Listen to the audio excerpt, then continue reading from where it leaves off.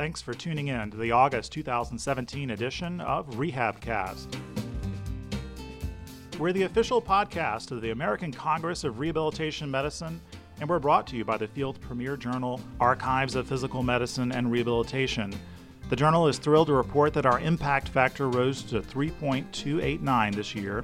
The top 5 journals in rehabilitation medicine are Neurorehabilitation and Neurorepair, the Journal of Physiotherapy, the Journal of Neuroengineering and Rehabilitation, and IEEE Transactions in Neural Systems and Rehabilitation Engineering, and us, the Archives. Now, in this edition, we're going to talk with Dr. Matt Davis. He's in charge of spinal cord rehabilitation at TIRR in Houston.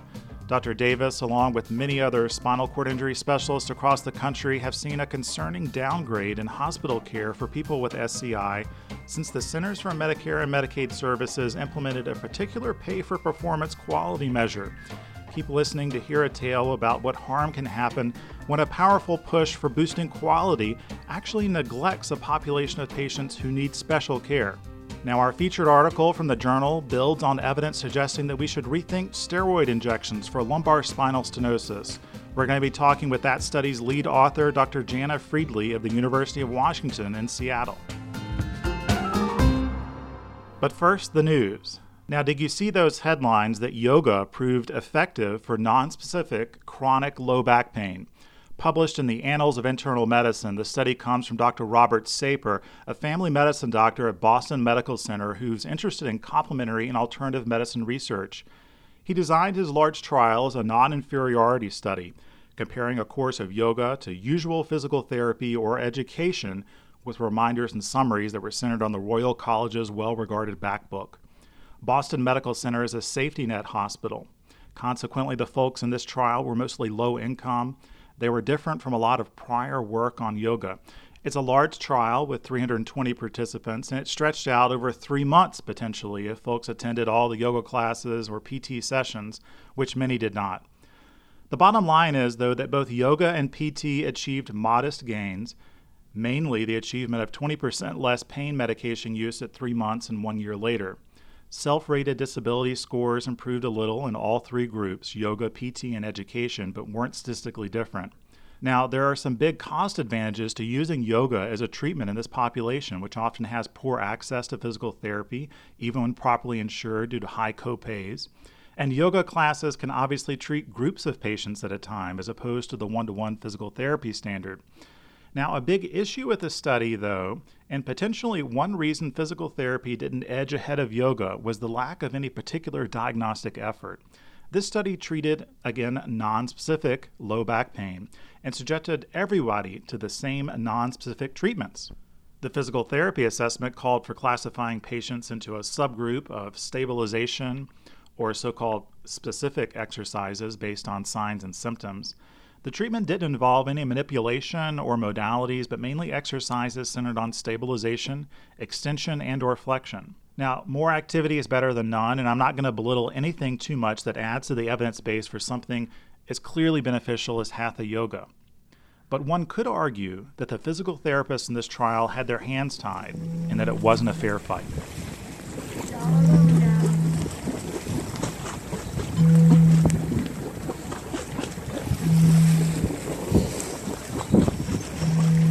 That's the starting line.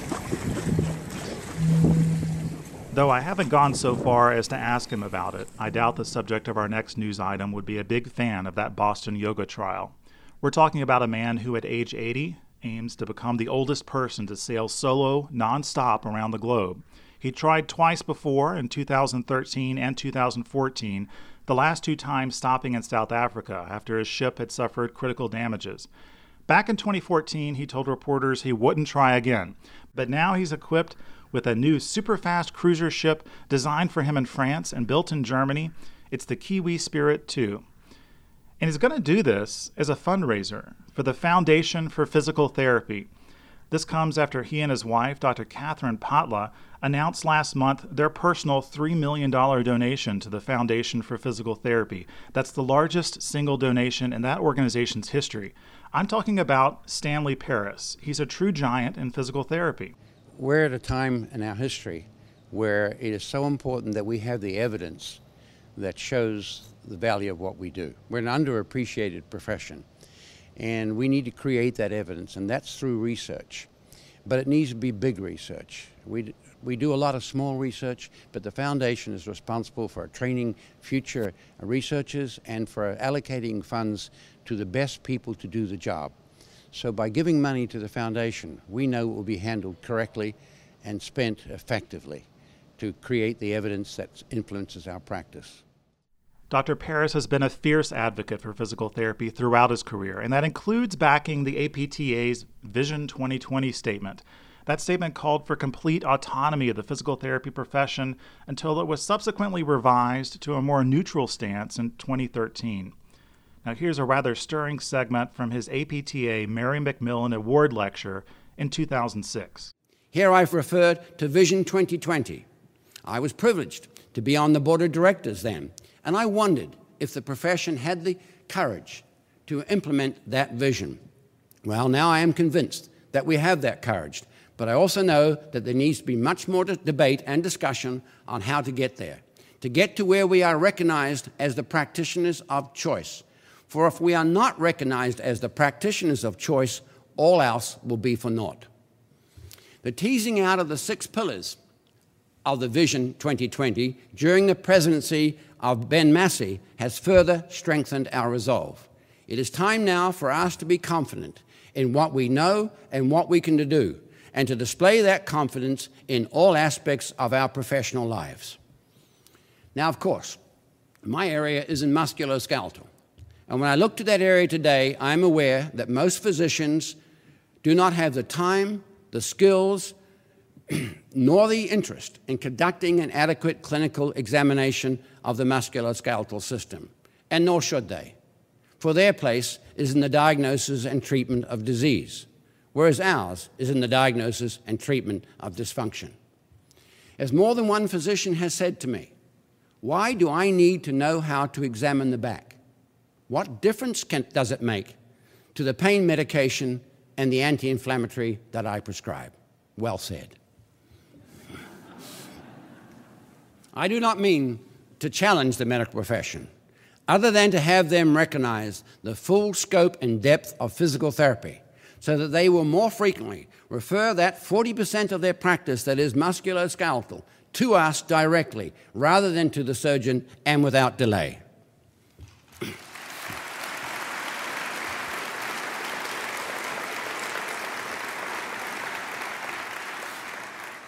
Unquestionably, medicine and surgery can save lives, but no profession speaks to the quality of those lives better than does physical therapy.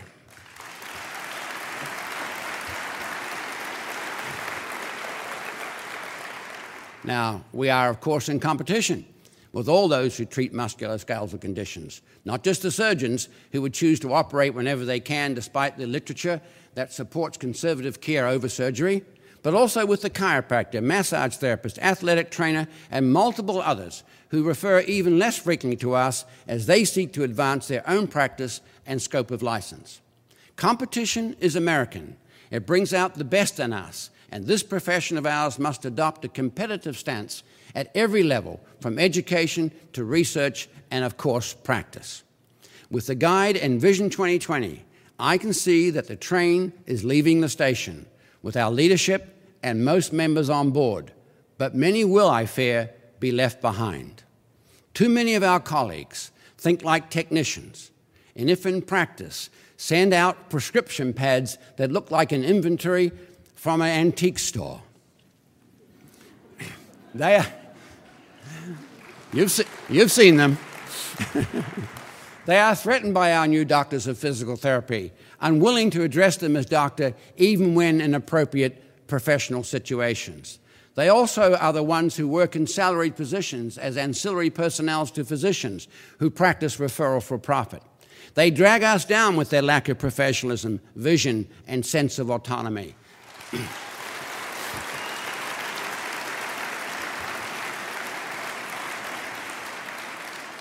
They seem to mock our growth and do little to advance health care. They work for our competitors rather than offering the best in physical therapy, and are thus cheating the patients and clients from their just deserves. To them, I say, the train has left the station.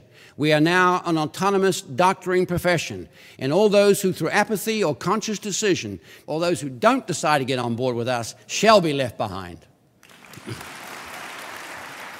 Now, I'm not going to lie, that can be a painful speech to listen to as a PM&R physician like myself, but looking at what medicine as a whole has wrought, I can certainly see where Dr. Parris is coming from. Now, ACRM is an interdisciplinary organization, and even as we work together, it's hard to begrudge each individual rehabilitation profession standing up for its own expertise and scope of practice. Now, I know that in many areas of complicated rehabilitation care, we are stronger working together, however we evolve to accomplish our professional goals over the years.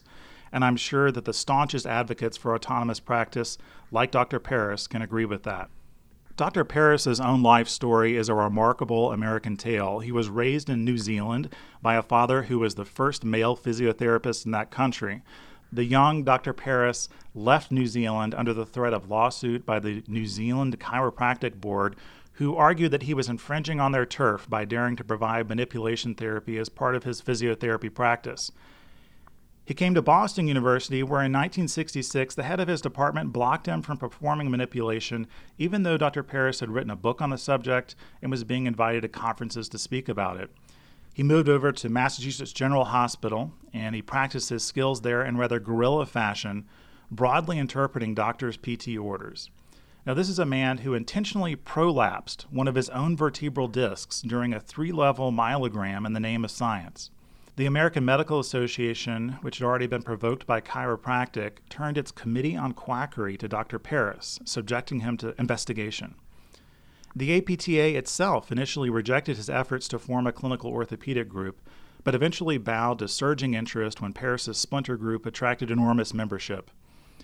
Parris went on to found the Journal of Manual and Manipulative Therapy, published by Taylor and Francis, which is the official journal of the McKinsey Institute.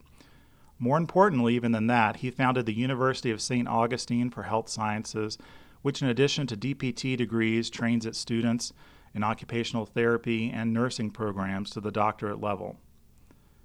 Dr. Parris is going to launch his third attempt at circumnavigating the planet again this November, launching from St. Augustine, Florida. I wish him well, and I've made a donation myself to the Foundation for Physical Therapy in honor of the effort, and you can as well at foundation4pt.org/Parris Sale. And he's even going to put your name on the boat. Ahoy!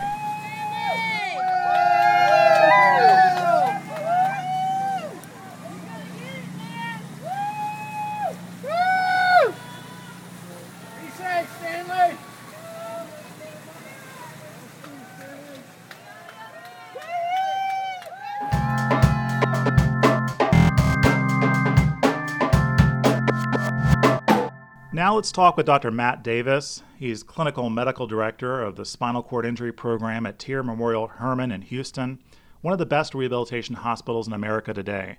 Matt joins us today to talk about a bit of a regulatory odyssey that he's experienced in the world of Medicare-implemented guidelines. Now, as we all know, neurogenic bladder is an almost defining characteristic of spinal cord injury, and it can be associated with some quite serious consequences to the kidney and systemically in terms of autonomic dysreflexia. Matt's going to tell us about what he's seeing in his practice that's changing for the worse and why he attributes it to a quality improvement measure of all things. Matt, please start at the beginning. What is the guideline at issue? The guideline in question is, or the quality measure in question is the catheter-associated urinary tract infection quality measure, or CAUTI quality measure. And this is part of Medicare's quality initiative. They're wanting to reimburse hospitals and physicians based on the quality of patient care rather than on the quantity, the amount of procedures we do on patients. And so as part of that, it's viewed that most catheter-associated urinary tract infections are, for the general population, certainly, they're preventable medical complications. It's well understood that catheters are often left in longer than they need to be. And so they want hospitals to be more intentional about removing unnecessary catheters. So what the way that things have been structured, hospitals that have above average rates of catheter-associated urinary tract infections will have that reported on a publicly accessible website. You can have a report card for your hospital that shows that Hospital X is, scoring poorly in catheter-associated urinary tract infections, along with other indicators of quality. And if you fall below a certain threshold, your hospital is liable for a financial penalty. And so, this is overall for the general population, this is probably a very good quality measure. I think it's probably reduced the number of unnecessary catheters in patients, but it didn't have any sort of special consideration of the spinal cord injury population. And that's a fascinating issue with guidelines in general, which many have baked in some type of review and comment period, and the idea that the guideline may not be perfect and that based on future data, it may need to be revised. I guess what's different in what we're seeing in recent years with the implementation of quality measures coming out through CMS that are linked to publicly reported measures and certainly linked to payment is that they have such teeth and such force and can influence hospital systems so strongly that they are extraordinarily powerful weapons, both for good and potentially for ill with regards to a small population relatively for most medical centers like the spinal cord injury population. And that's what you and your colleagues have seen. Once this guideline came out and you started to notice some challenges in your population, y'all started to approach the folks who designed the guideline and talked with the CDC. We'll kind of get into that. But first, let's talk about what it is you've seen and the patients coming to you. Yeah, so I first started noticing this in, I think it was early 2013, and I just noticed kind of an uptick in the number of patients who are arriving to my spinal cord injury unit, inpatient rehab unit, without indwelling catheters in place. Prior to this development, most patients came to me with a Foley catheter in their bladder, and their bladders were well decompressed. And I just had a number of patients who were admitted, and the nurses would tell me, oh, yes, this patient came in and they had a liter or almost 2 liters oftentimes of urine in the bladder. I even had one patient who had gone into acute renal failure and had some moderate hydronephrosis, so some evidence of kidney damage on his renal ultrasound.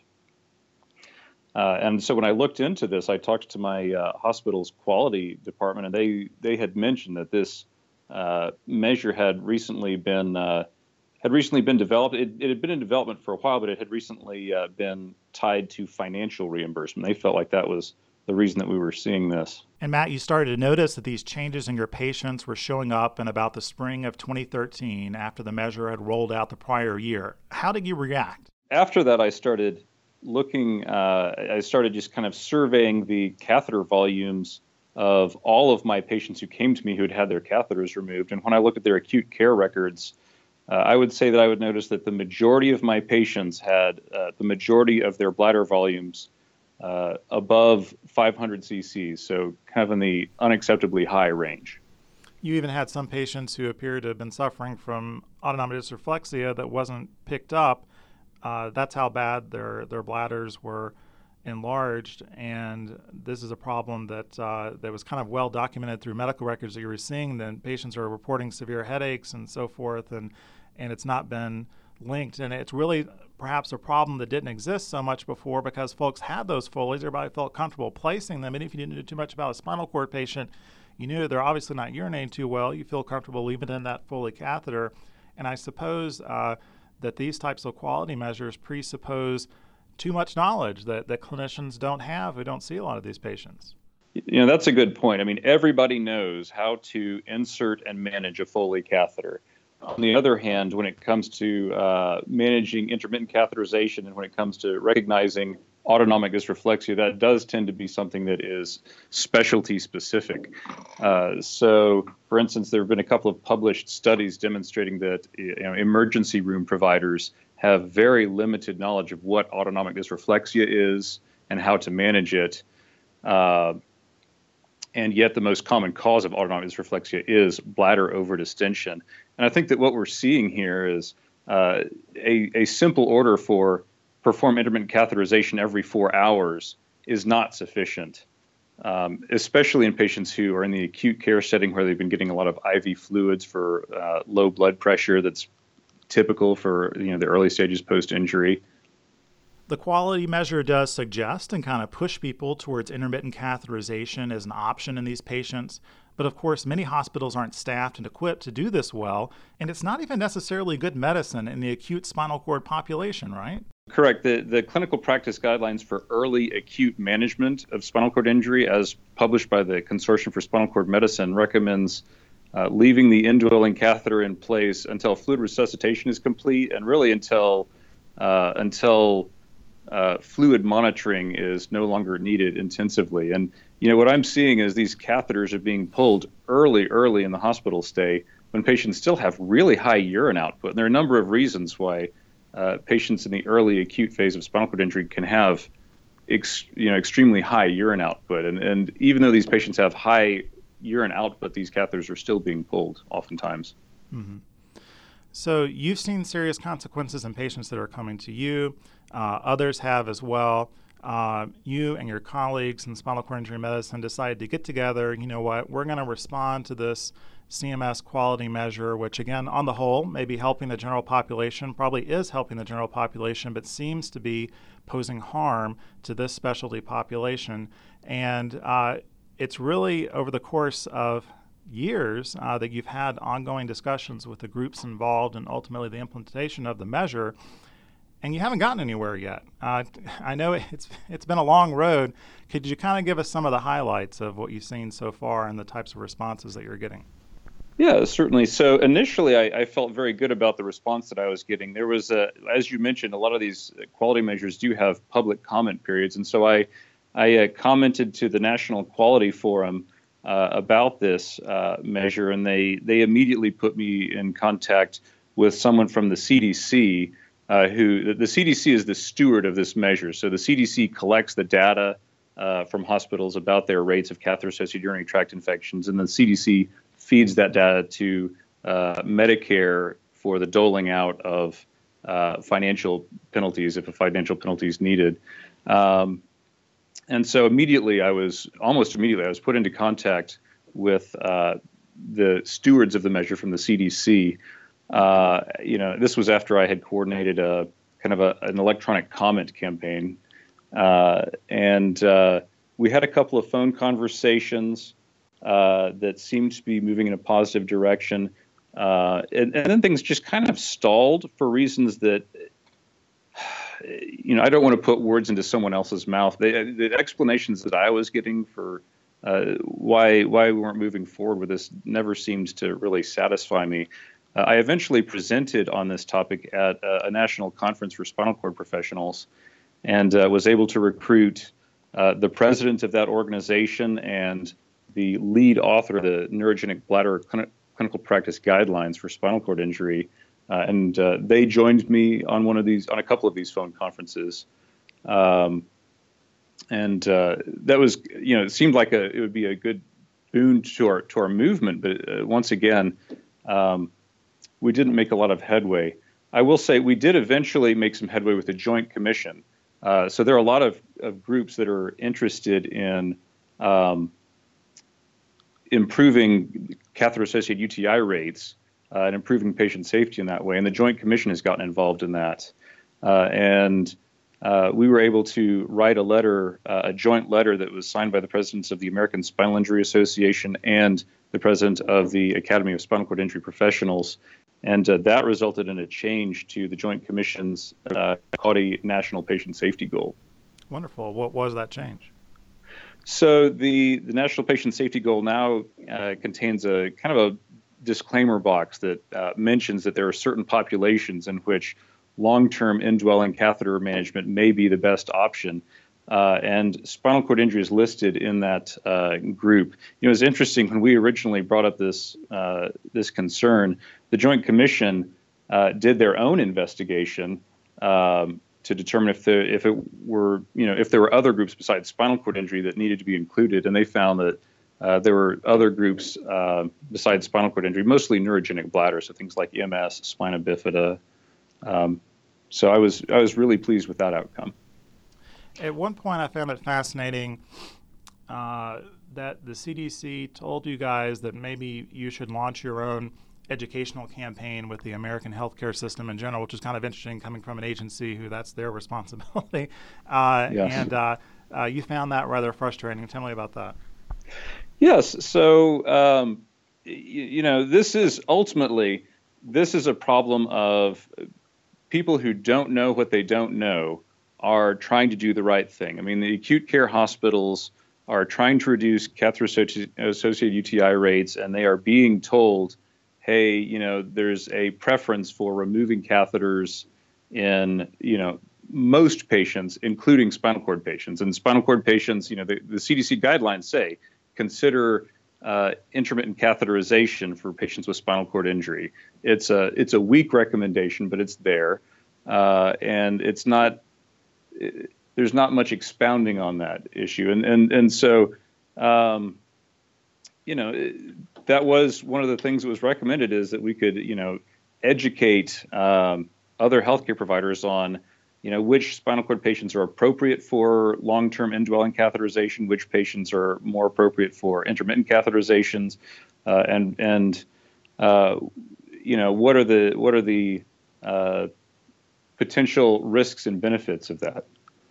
The ironic thing is that the Consortium for Spinal Cord Medicine, powered by the Paralyzed Veterans of America, has been making great efforts to educate the medical community on neurogenic bladder management and also on autonomic dysreflexia, because it is can be a life-threatening condition, and it is one that is frequently not well recognized by healthcare providers outside of the small subspecialty of spinal cord injury. It's prompted a lot of efforts that have already been ongoing for a long time to improve awareness amongst healthcare providers, and we've had very limited success in that.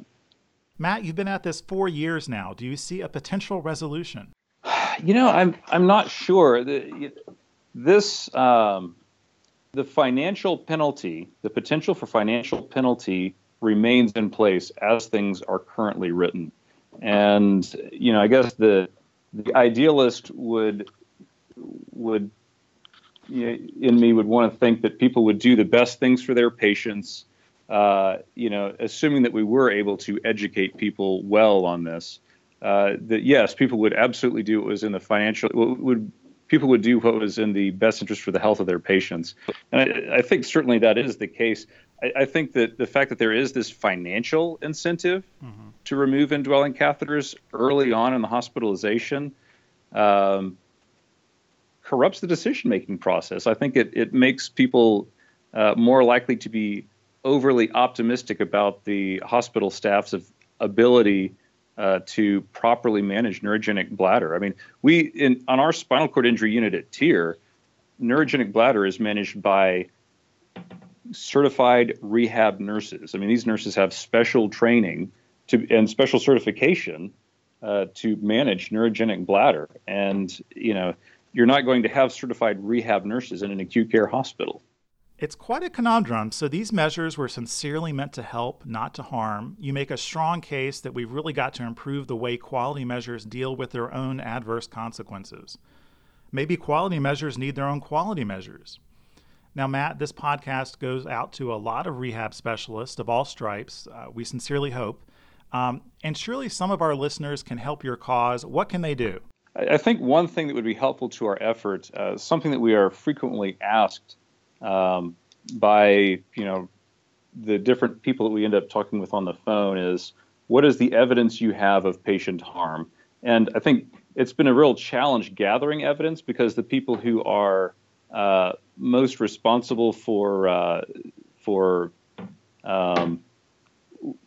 monitoring for this type of harm are the same people who are unaware that the harm is going on. And so it's really hard to document that. So I have, collected a case series of patients who have had adverse outcomes related to this.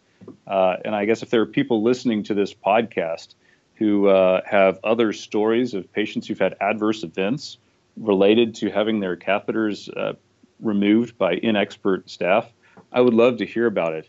I can be contacted at my email. My email is Matthew, MATTHEW, j.davis@uth.tmc.edu.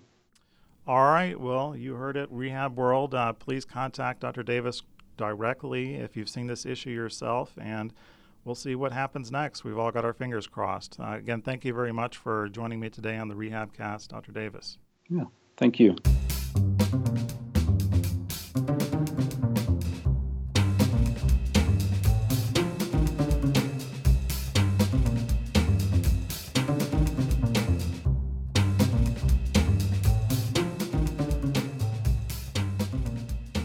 Next, we're moving up from Houston to Seattle for a chat with Dr. Jana Friedli. She's an associate professor of rehabilitation medicine at the University of Washington, and she's co-director of the Comparative Effectiveness, Cost, and Outcomes Research Center there. Jana is the lead author of our featured study, ripped straight from the pages of the August issue of the Archives of Physical Medicine and Rehabilitation. Thanks for joining us today, Jana. Thanks for having me. So we're talking about your randomized trial of the long-term effects of repeated injections of anesthetic with or without corticosteroid for lumbar spinal stenosis. As you write, this is a very common procedure in the Medicare population in particular.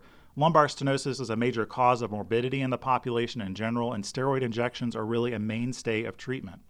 You first published your initial results of your trial in the New England Journal back in 2014. Would you tell me a little bit about that publication and the reception that it got amongst the community of folks treating this condition? Sure. So we conducted a large multi-center clinical trial, as you mentioned, of epidural steroid injections with corticosteroid and lidocaine compared to epidural injections of lidocaine alone. And this was a trial that was funded by AHRQ and PCORI, and was designed as a pragmatic clinical trial that was really trying to mirror actual clinical practice. So we were really trying to study what the effects of the steroid injections were as they are performed across the United States in actual clinical practice. We completed the study and published our initial primary results in the New England Journal in 2014. And I think the results of the trial at that point were fairly surprising to people. As you mentioned, this is a commonly used treatment for spinal stenosis. And the results were frankly disappointing. We found that although both groups improved by 6 weeks, there really was no difference at 6 weeks between the two groups. So there was no added benefit to this steroid medication, which is commonly believed to be the active ingredient in this treatment, and what is most effective for reducing inflammation associated with nerve root compression and spinal stenosis. At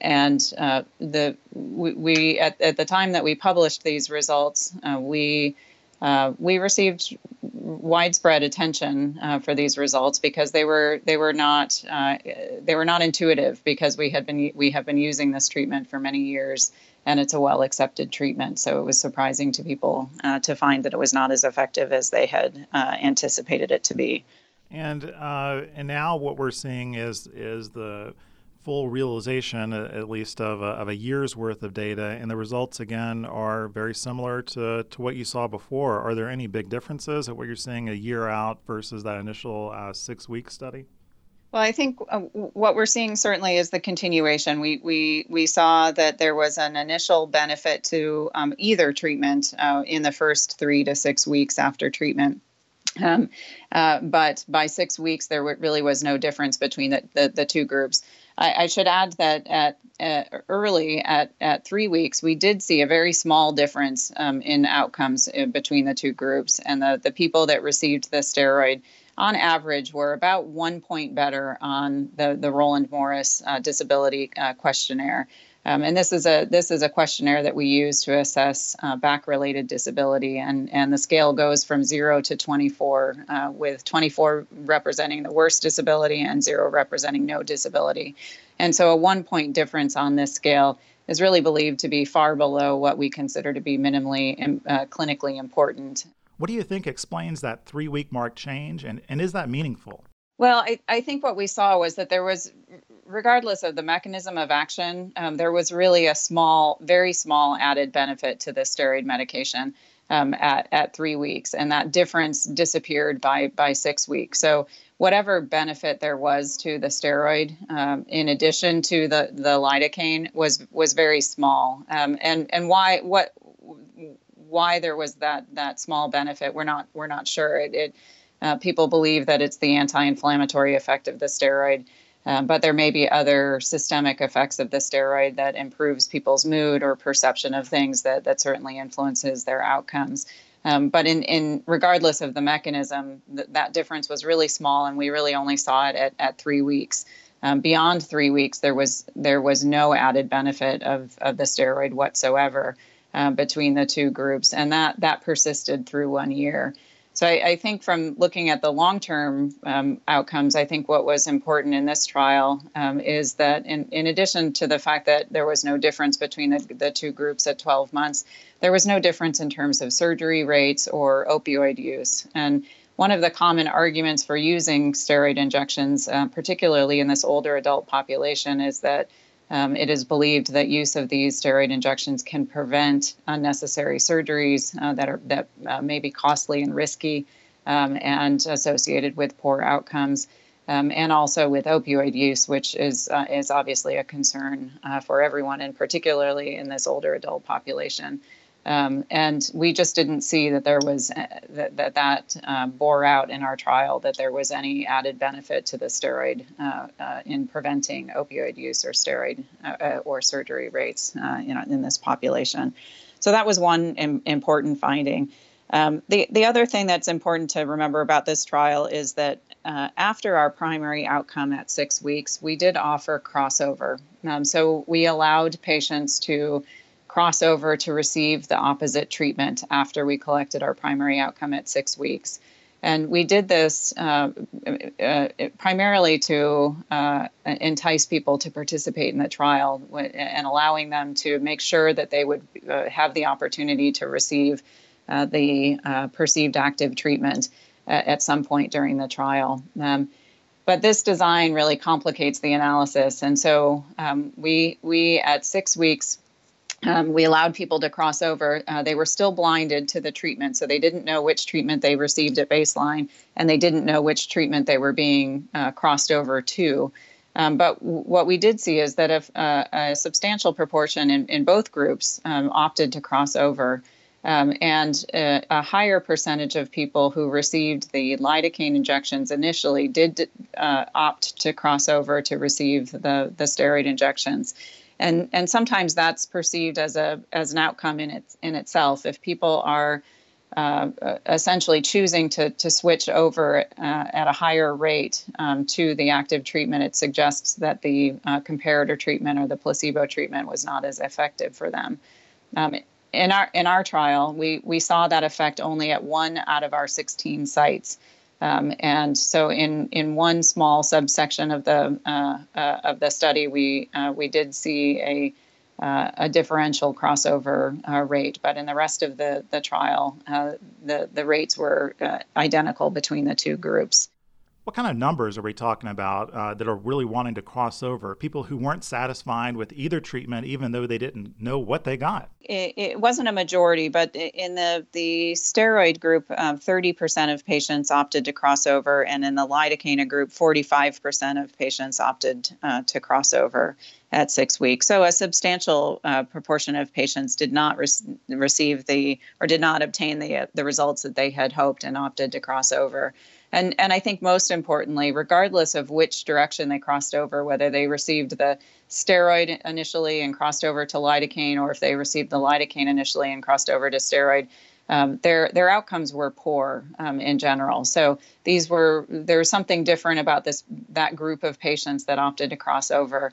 They were the ones who did poorly after their first injection, and regardless of what the injection was, they still continued to do poorly. And so for me, that reflects that this is really a characteristic of the patients rather than a characteristic of the treatment itself. Now, the study does not include a sham arm, and I would have to assume that you would have loved to have been able to do that, but that type of study would have just been pretty much impossible to put together at these numbers. Well, I think this is also one of the most interesting and controversial aspects of this trial, and one that has an issue that has been debated at length in many different forums.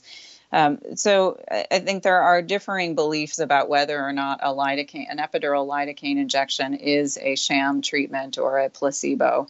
There are some people that believe that an epidural lidocaine injection is an active treatment, meaning that it is an acceptable form of treatment for spinal stenosis, and the lidocaine itself, despite having a very short half-life, does have long-term effects on pain and function.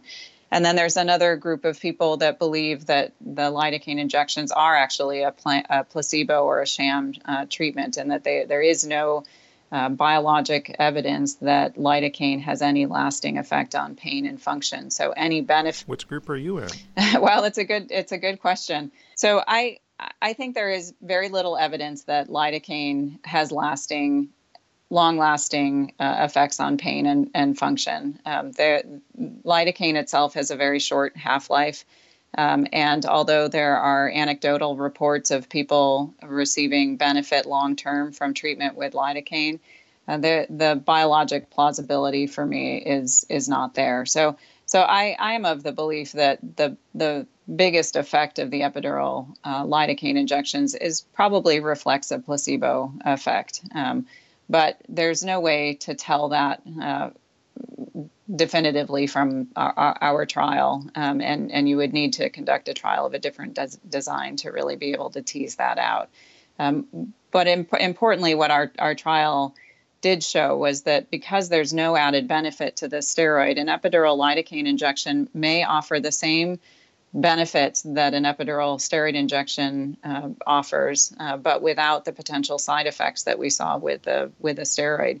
Mm-hmm. And particularly in this older population that may be at higher risk of having complications from cortisol suppression and the systemic effects of the steroid, and particularly with repeat injections and repeat treatments with steroids.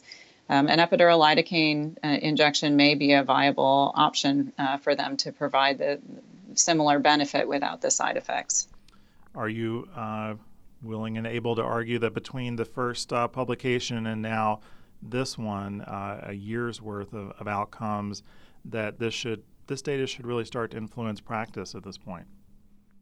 I definitely think it should influence practice. I think in a number of different ways, and some of the key findings that I think are important to consider for changes in clinical practice are, in addition to the possibility of using an epidural lidocaine alone injection, particularly for patients that are at higher risk for side effects from steroids, or in patients that are having repeat injections or have other are getting steroid in other forms of administration. So people who are getting chronic inhaled steroids or getting injections of steroids in other joints, an epidural lidocaine alone injection may be a viable option to help try to prevent side effects.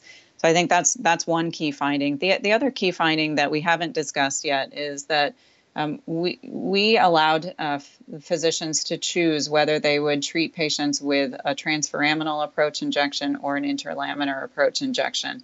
And in our trial, and this was also a surprising finding, people who received the interlaminar injection did better than the people that received the transforaminal approach injection. So that early benefit at 3 weeks that we saw, the very small benefit of the steroid injection, was only seen in the interlaminar approach. And in general, regardless of whether you had steroid or not, people did worse with the transforaminal approach injections.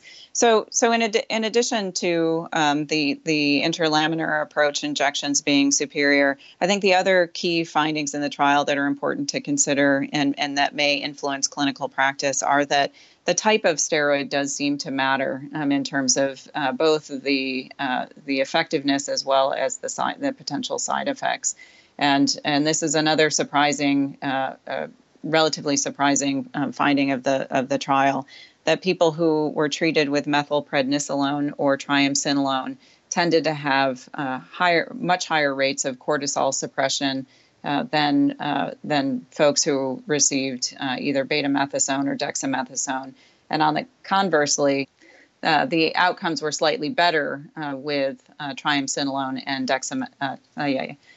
outcomes were slightly better with triamcinolone and methylprednisolone. So this suggests that those two particulate steroid medications seem to have slightly better outcomes, but also are associated with higher rates of systemic effects.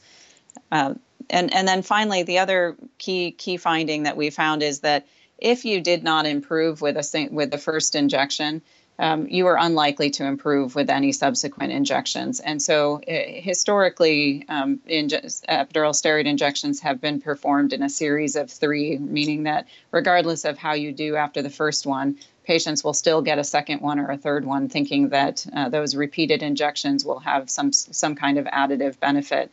And our trial really suggests that after the first one, if you don't see a benefit with the first injection, there really is no added benefit to having a second or third injection. And so I think the combination of those things really should influence clinical practice.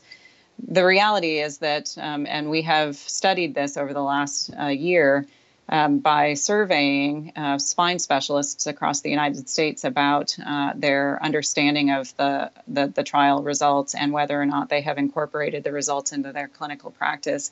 And unfortunately, we still have a lot of work to do in terms of disseminating this information because the majority of people have not been aware of the results of this trial. We're hoping this podcast is going to change everything. That's what we're hoping. This is part of really disseminating the information so that people can read it and absorb it and try to see how it applies to their clinical practice. But we also found that the people who are aware of the trial, even those people have not adopted the findings into their clinical practice. And there's a lot of reasons for that. There's a lot of barriers to doing this. Again, this is a treatment that is commonly used and is well entrenched into our medical practice.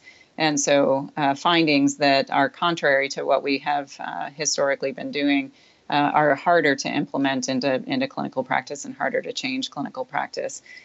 We have worked on a number of systematic reviews that have been published since the time of our trial. Including an ARC-sponsored systematic review that was published just last year.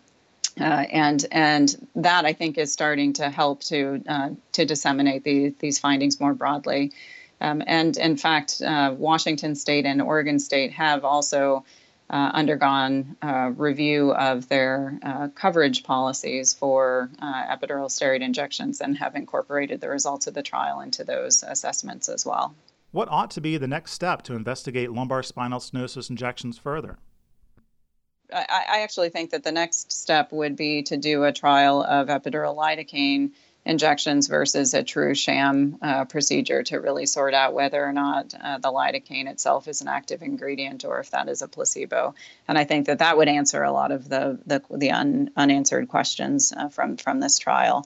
And then I think really the next step from my perspective is studying alternatives to epidural steroid injections for people with spinal stenosis. One of the common things that we hear is that patients and providers are frustrated because there aren't very many successful treatment options for people with spinal stenosis. And so really focusing attention on alternative treatments that may be effective, I think, is important. Yeah, and so this is probably for the volume that we see of this problem, would you say it's a relatively neglected area in terms of research? New treatments coming out. Obviously, we don't have many for lumbar spinal stenosis.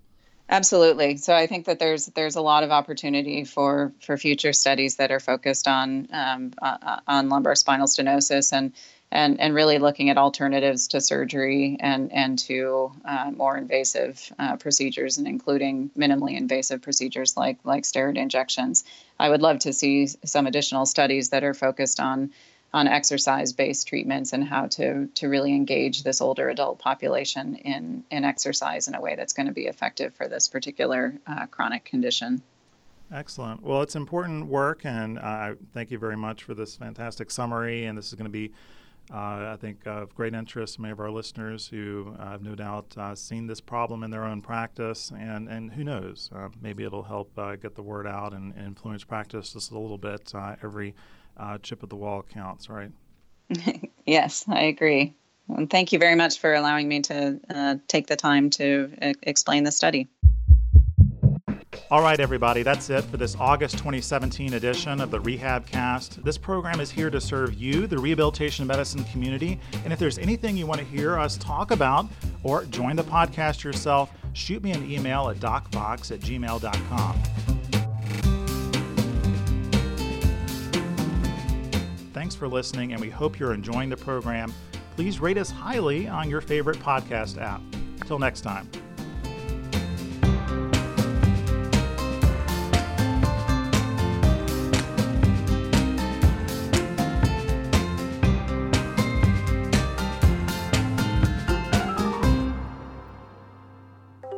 This podcast is brought to you by ACRM, the American Congress of Rehabilitation Medicine. Don't miss their annual conference coming to Atlanta, October 2017, the largest rehabilitation research event in the world, and it's interdisciplinary. Visit acrm.org.